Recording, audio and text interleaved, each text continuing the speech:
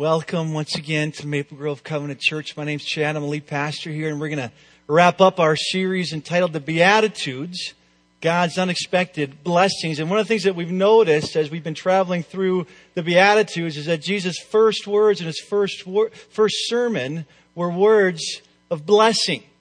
Jesus didn't come to condemn. Jesus didn't come to judge. Jesus didn't come to set up new set of rules for us to follow in order to enter God's good graces. Jesus came to bless. Jesus' first words were words of blessing. And He didn't bless the people we might expect. He didn't bless in a way that we might expect. Jesus didn't bless the unhealthy with health. He didn't bless the unwealthy with wealth. He didn't bless the unwise with wisdom. Jesus blessed the poor. He blessed the hungry. He blessed those that are thirsty and mourning. He blessed the unexpected. And many of you have commented as we've traveled over these last 7 weeks through the Beatitudes how you've experienced unexpected blessings from God. A couple of you came up to me throughout this series and says, you know what, for a long time I just kind of read through the Beatitudes thinking that they're a little bit confusing. I don't really get them, and I kind of just skipped over them. And over these last few weeks I've experienced God's presence in my mourning and in my brokenness. One of you mentioned to me earlier this a few days ago, how you went into a meeting on Monday morning at 7:30 and it was a place of conflict. And in your mind you were saying, blessed are the peacemakers, blessed are the peacemakers, blessed are the peacemakers. And although that conflict was very tough, and although that conflict wasn't even resolved, you were changed because you experienced God's blessing, God's peace in the midst of that conflict. So one person came up to me and says, you know what, I'm seeking to be merciful. I'm seeking to be generous. As God has given so much to be, I want to be a conduit of God's grace and mercy to others. And I received a car, so I gave a car away to someone in need. And I said, how did that feel? He says, it's one of the best 5 days of my life. Like right up there with getting married and having kids. I mean, it was just awesome to participate in being an unexpected blessing to others. It's wonderful to hear about how God is blessing up, how we are experiencing God's blessing among us today because God's alive. And He continues to bless us in unexpected ways. And the way that we're going to wrap up our series is the same way that we've been starting it. The same way we've been looking at the context of Jesus' words, because the context is king. To understand the context is to fully understand this word of blessing that Jesus has for us. So if you have your Bibles, I'd love for you to turn to Matthew chapter 4, verse 23, page 958 in your pew Bibles. And in Matthew chapter 4, we read the context for Jesus' words of blessing. In Matthew chapter 4, verse 23, read the following. Jesus went throughout Galilee, teaching in their synagogues, preaching the good news of the kingdom, healing every disease and sickness among the people. News about Him spread all over Syria, and people brought to Him all who were ill with various diseases, the suffering severe pain, the demon-possessed, those having seizures, and the paralyzed, and He healed them. And large crowds gathered from Galilee and the Decapolis, Jerusalem, Judea, and the region around the Jordan, and followed Him. See, this was a very, very exciting time in the life and ministry of Jesus. God's power was being revealed through the person of Jesus Christ. People were being healed from sicknesses and disease, the demon-possessed, those suffering with seizures. Just tremendous healing occurred during this first part of Jesus' ministry, and a large crowd gathers. People from Judea and the Decapolis, Jews and Greek, clean and unclean, all young and old gathered because they were mesmerized by the power of God displayed in the life of Jesus. And they wanted more because they thought Jesus could be the Messiah. They thought that Jesus could be the one to overcome the oppression that they've been experiencing for years. And it's almost as if Jesus paused during this tremendous time of healing, during this large crowd, almost this carnival-like atmosphere, and Jesus pauses to communicate to His first followers what it means to participate in His kingdom, who He is for. See, Jesus gives this list of unexpected blessings. Remember that blessing is that Greek word makurios. It's that divine presence. It says God, it's like God saying, I am with you, I am for you, I am on your side. And it's these words of blessing that Jesus begins in verse 3, chapter 5. It says, blessed are the poor in spirit. Blessed are the spiritually empty. Blessed are those who come to the end of the rope and they let go, because it's in that moment they experience God's presence in their lives. Blessed are those who mourn, who get out what's going inside. They don't hide their feelings. They express their feelings to God, because then and only then will they be comforted. Blessed are those who are meek, those who submit to God's reign and rule on the earth. Blessed are those who hunger and thirst for righteousness, not the completion of righteousness, not the attainment of righteousness, but it's the hunger and thirst for right relationships with one another. Because when you're in that place of hunger, God says, I am with you. I am for you. I am on your side. Blessed are the pure in heart, for they will see God. Blessed are the merciful, for they will be shown mercy. Blessed are the peacemakers, for they will be called sons of God. And now we come to this last beatitude. This last beatitude, number 8. Blessed are the persecuted. And of all the things that we've noticed over the last few weeks, one of the things that we've noticed is that the very places that we try to avoid, mourning, hunger, thirst, are the very places that we meet God. And it's no different in this last beatitude. Blessed are the persecuted because of righteousness, for theirs is the kingdom of God. Blessed are those who are persecuted because of doing that which is right, for theirs is the kingdom of God. Now, when I hear this beatitude, blessed are the persecuted, I am quick to think about the 100 million Christians around the world that are being persecuted right now. Those that are living in the Muslim world, those that are living in North Korea or Iraq or in different parts of the world that are literally running for their lives because they believe in Jesus. I'm quick to think about my friend Isho. Isho was a Christian living in Iraq. I met him a number of years ago when I was volunteering for World Relief. He's a refugee. And when I first met him, he told me a story that he was working as a teacher, as a professor, as a journalist, and as a translator for Saddam Hussein. And when the first Iraqi war broke out, some information was leaked out to Western reporters. And because Isho was a Christian, and they equated Christianity to be a religion of the West, they immediately accused him of leaking out this information. So he immediately was put into prison. And his house was ransacked, and his family was persecuted. And somehow they were able to escape, but they ran for their lives because of the name of Christ. And it's easy for me to think about Isho and there's 100 million Christians around the world that are literally running for their lives because of the name of Christ when I hear the word, blessed are the persecuted. But I don't think that that's the only group Jesus had in mind when he gave this blessing. I don't think that's the only group that Jesus had in mind when he stood in front of this large crowd of people, young and old, Jews and Greeks, different parts of the world, all gathered together to hear Jesus' words. I don't think that Jesus only had in mind those that lose their lives or their homes or their families because of their faith in Jesus. See, as Jesus spoke these words to that large crowd back then, as we hear these words in this crowd this morning, I think Jesus knew that eventually we would all face some form of persecution. Paul says it this way. 2 Timothy 3 says this, in fact, everyone who wants to live a godly life in Christ Jesus will be persecuted. Everyone who wants to live a godly life. Everyone who wants to live out the Beatitudes. Everyone who wants to experience God's kingdom on earth. Everyone who wants to live a godly life and follow Christ here and now today will be persecuted.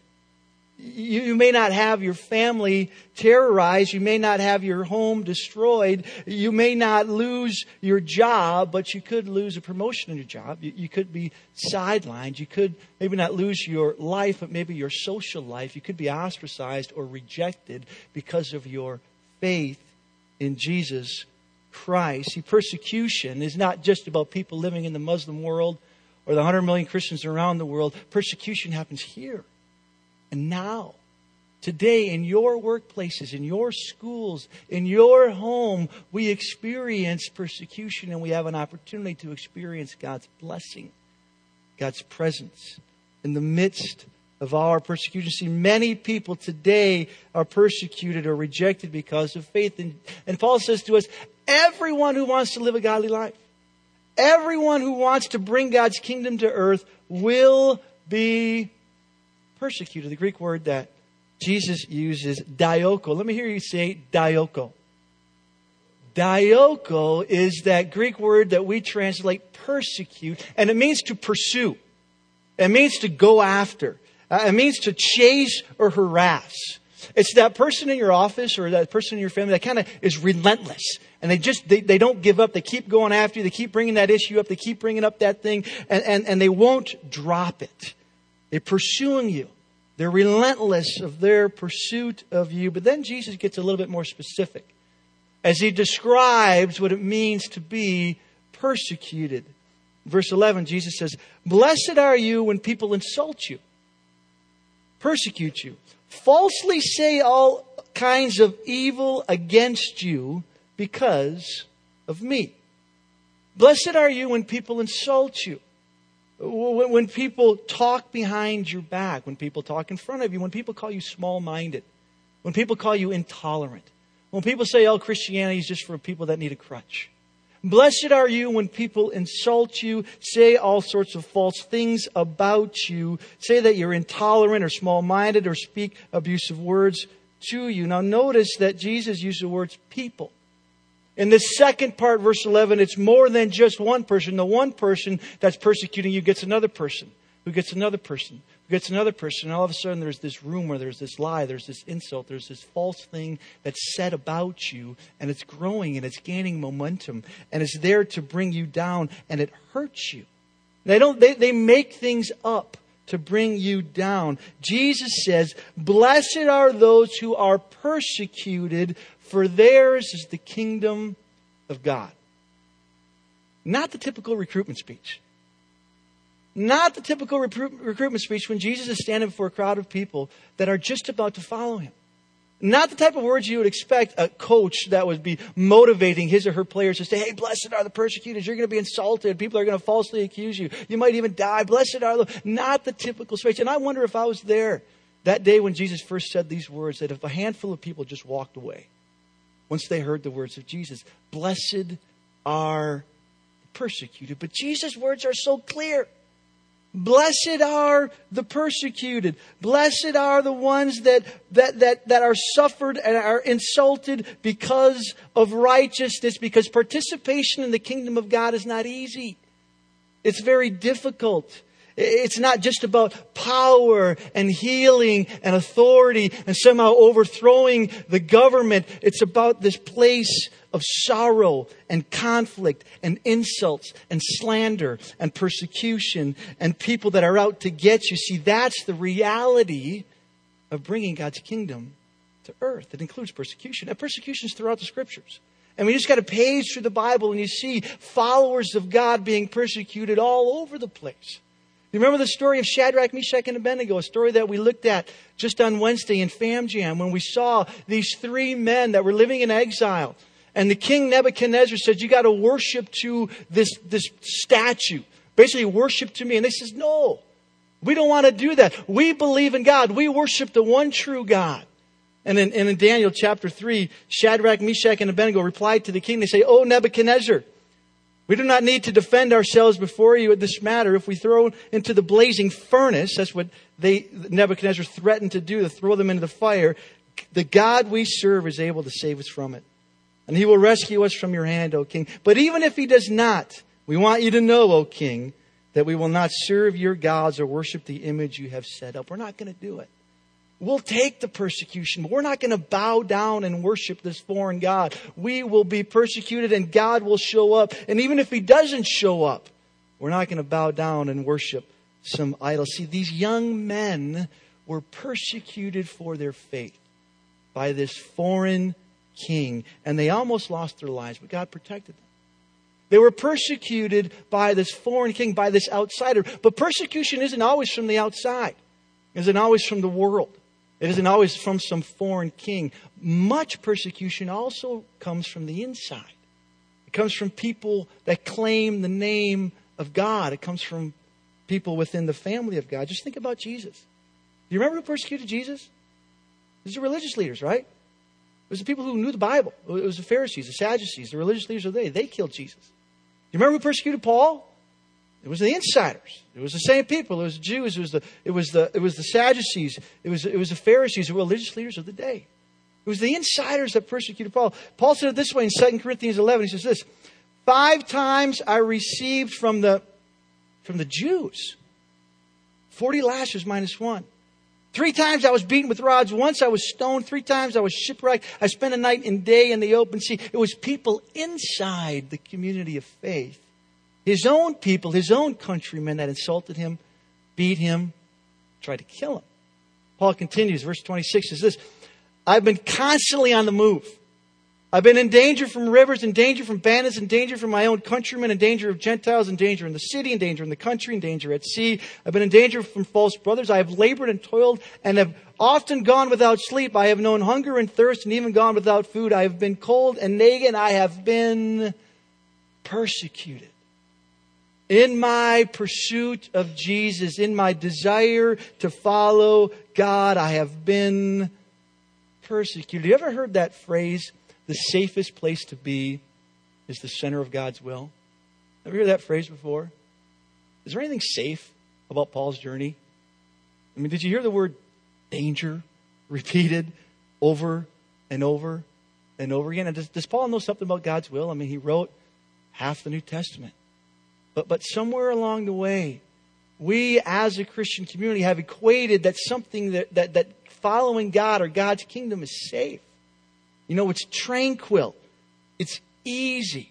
But the truth is, there's nothing safe about following God. It includes persecution at home, at work, at school, in your neighborhood. Participating in God's kingdom on earth always includes rejection and insult and slander. Everyone who wants to live a godly life will be persecuted. Jesus said it this way. John 15 says this: Remember the words I spoke to you. No servant is greater than his master. If they persecuted me, they will persecute you also. Pretty clear. If they persecute me, which we know that they did, they're going to persecute you. And the most important part of that verse is the first word: remember. Remember. Because it's so easy to forget that following Jesus includes persecution. It's so easy to get comfortable in our faith. It's so easy to fail to risk in talking to our neighbors and our friends. It's so easy just to kind of go through the motions of our faith. That's why Jesus says, blessed are those who are persecuted because of righteousness. Because you're doing the right thing. Remember, that Greek word is dikaiosune. We talked about that in week 4. Righteousness has to do with our right relationship with God, but it's fundamentally our right relationships with one another. He says, blessed are those who are persecuted because they are risking their lives to doing that which is right one to another. They're taking risks. They're stepping out. They're caring for the needs of the poor. They're doing that which is right at work, at home, at school. They're bringing about God's kingdom on earth. See, persecution, slander, suffering, it's all part of participating in God's kingdom on earth. So the first question I'd just like us to consider this morning as we consider this first beatitude is simply this. Have you ever been persecuted for doing something right? For doing the right thing at work? For doing the right thing at school? Have you ever lost a friend for keeping your moral standards high? Have you ever been rejected, ever been insulted for following Jesus? Have you ever been considered narrow-minded or intolerant? Have you ever been persecuted, rejected, or insulted because of your relationship with Jesus? I got good news for you. God is with you. God is for you. God is on your side. Blessed are those who are persecuted because of righteousness. Blessed are those who insulted, falsely lied about, for yours is the kingdom of God. Now, Jesus doesn't stop there. He continues. He not only says that those who suffer for the sake of the gospel, he says in this final beatitude, in this 8th beatitude, he ends in a very surprising way. In verse 12, Jesus says to these people in the face of persecution, he says, rejoice and be glad. I just love Jesus. This is not what you expect in the face of persecution. Rejoice and be glad as you are insulted, as you are lied about, as people say false things about you. Rejoice and be glad, because great is your reward in heaven. For in the same way that they persecuted the prophets who were before you, rejoice and be glad. The Greek word is from the root word karios. It means gift. It means celebration. And when we come to that word, be glad, it literally means leap for joy. It literally means stand up on your feet and cheer. Give a loud shout because you are being persecuted. Stand up and cheer. Why? Because you're not alone. You're in good company. They persecuted the prophets who were before you, and you will receive a reward in heaven. Now, we don't know exactly what that reward will be when we stand before God and we worship Him without sin and without shame, but we know that our worship of God in heaven will be more rich because we endured persecution here on earth. Jesus says, rejoice. Be glad. When you face insults, when you face persecution, when people say false things about you, have you ever been persecuted? And when you were in that point of persecution, did you leap for joy? Did you celebrate that? Probably not, right? That's probably not where we go. I mean, if you're like me, that's probably not the place where we go in the midst of that insult, in the midst of that persecution. See, oftentimes when we come into those places that are difficult, those places of pain or suffering or insult, we want to run away from it. We want to get away from it. We want to get out of there. But Jesus says, it's right there that I meet you. It's right there that you experience my blessing and my presence in the midst of that persecution. The very thing we run away from is the very thing we need to go to in order to experience God's blessing in our lives. Today, I remember one time when I was persecuted, there was a group of people that didn't like necessarily what I was doing. They were saying some things that were untrue. Saying some things that were about me that were just about flat lies. And they gathered a couple more other people to kind of raise up some dirt, to rile things up. And I tell you, I was not leaping for joy in the moment. I was not all excited. I was not celebrating this type of persecution. It hurt. It was really hard. And I wasn't really sure how to navigate through some of these things. And I certainly was not leaping for joy until I reread this beatitude of Jesus. Until I read these Beatitudes from beginning to end, and I noticed something that changed me. It changed my perspective. I noticed a connection from the first to the last Beatitude. Now, some of you may have already seen this, but the first Beatitude, blessed are the poor in spirit, they are given the kingdom of heaven.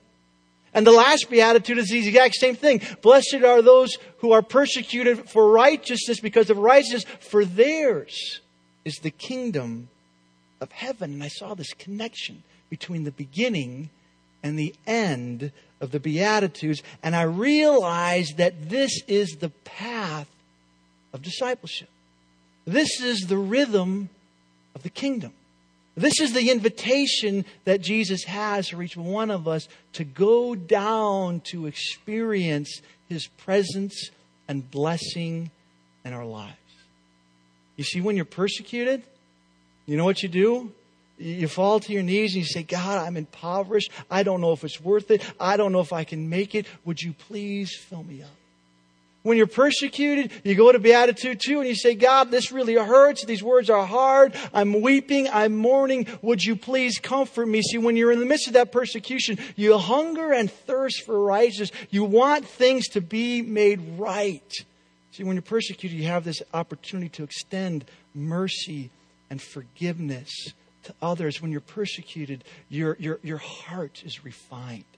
Your motives are purified. See, when you're persecuted, you have an opportunity to be a peacemaker, to extend God's peace in the midst of that conflict. See, when you're persecuted, you enter into this process of discipleship, this path of experiencing God's kingdom on earth in our lives. And when I saw this connection between the beginning and the end of the Beatitude, I experienced God's presence, God's blessing in the midst of my persecution.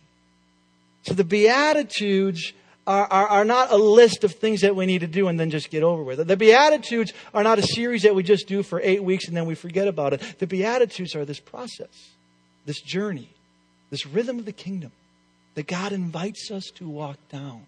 And at the top of that list is persecution. And Jesus says, blessed are you when you are persecuted, because in that midst of persecution, I will be there. I will bless you. I am on your side. See, God takes our insults. God takes the criticism.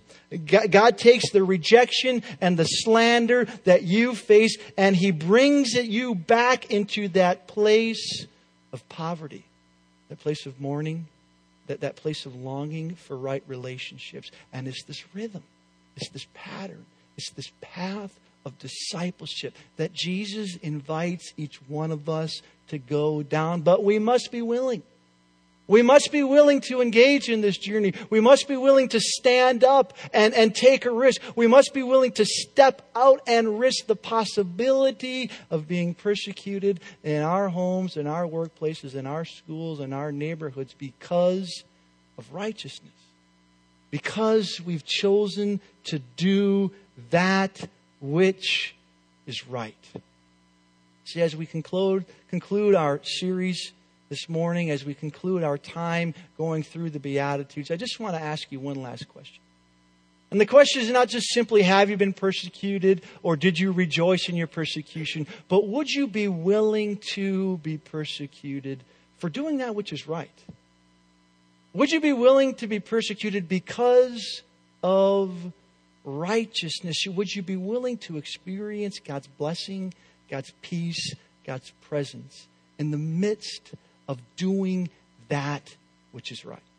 Would you be willing to go to work this week and stand up for that which is right instead of padding the numbers, and instead of cheating on a client, instead of doing what you know to be unethical? Would you stand up and say, I'm not going to do that, and run the risk of being persecuted? Would you be willing to go to school and say, I'm not going to cheat, I'm not going to lie, I'm not going to run with that crowd, I'm not going to do those things that I know to be wrong, and run the risk of being socially rejected? Would you be willing to be persecuted because of your relationship with Jesus? Because of me, Jesus says. Because you have a personal, growing relationship with me, would you be willing to enter into conflict, that conflict in your family, that conflict in your workplace, and run the risk of being saying, you're the problem. We don't have a problem here. You're the problem. Because that's what happens, right? When you say there's a problem, you become the problem. Would you be willing to risk that? To step out in your workplace, in your school, in your home, and run the risk of being persecuted? Would you be willing to run that risk in your own finances, to do that which is right because of your relationship with Jesus, and step into this rhythm of the kingdom of God on earth? Because that's the invitation that Jesus has for us. That's the connection from the first to the last beatitude. That's the invitation that Jesus has for each one of us. He says, I want to bless you. I want to pour my blessing and have you experience my presence in your life. Would you be willing to do that because of your relationship with Jesus? Now, I don't know if you're experiencing persecution right now. I don't know if you're rejoicing in your persecution right now. I don't even know if you're willing to be persecuted. All I know is what Jesus said. And Jesus says, blessed are those who are persecuted because of righteousness, for theirs is the kingdom.